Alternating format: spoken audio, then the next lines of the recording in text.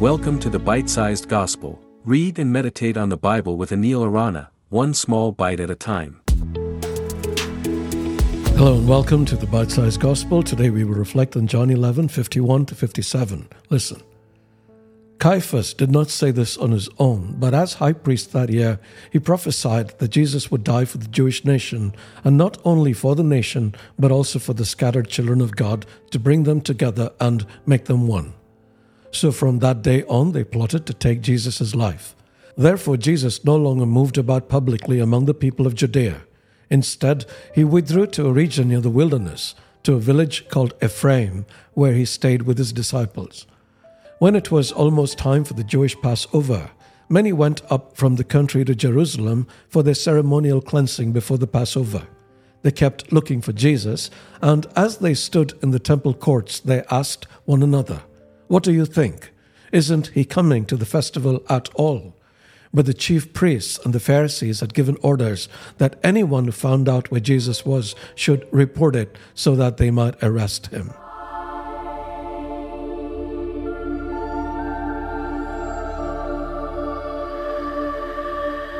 In the aftermath of Lazarus' resurrection, we find Caiaphas, the high priest, making a seemingly innocuous statement. "It is better for you that one man die for the people than that the whole nation perish." On the surface, this appears to be a cold, calculated political move, sacrificing one individual for the sake of the nation's stability. However, there is a deeper layer of meaning, a veiled prophecy uttered unknowingly by Caiaphas. Scripture states that Caiaphas did not say this on his own authority, but as high priest that year, he prophesied that Jesus would die for the Jewish nation. This detail is crucial. Despite his personal agendas and flawed understanding, Caiaphas became an unwitting mouthpiece for God's plan. His words, though motivated by self-preservation, transcended his own intentions, hinting at a grander purpose at play. Scripture then adds that Jesus would die not only for the nation of Israel, but also for the scattered children of God, to bring them together and make them one. This phrase suggests that Jesus' death would not be solely for the benefit of the Jews, but for the reconciliation and unification of all God's children scattered across the globe. It is unlikely Caiaphas had any idea how profound his words were. Following his prophecy, the Jewish leadership plotted to kill Jesus. In response, Jesus withdrew from public ministry. This withdrawal was not an act of fear, but a strategic move.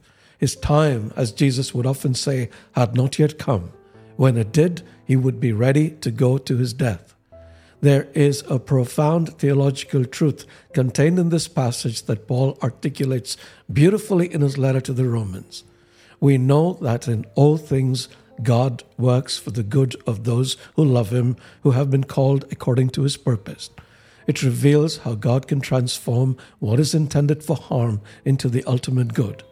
In Jesus' case, his death resulted in the salvation of many.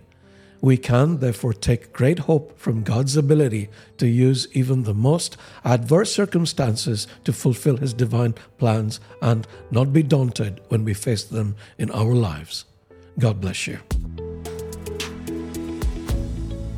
Thank you for listening to the Bite-Sized Gospel. If you enjoyed this episode, please share it with your friends. For other great content, including live sessions, visit www.anilarana.com.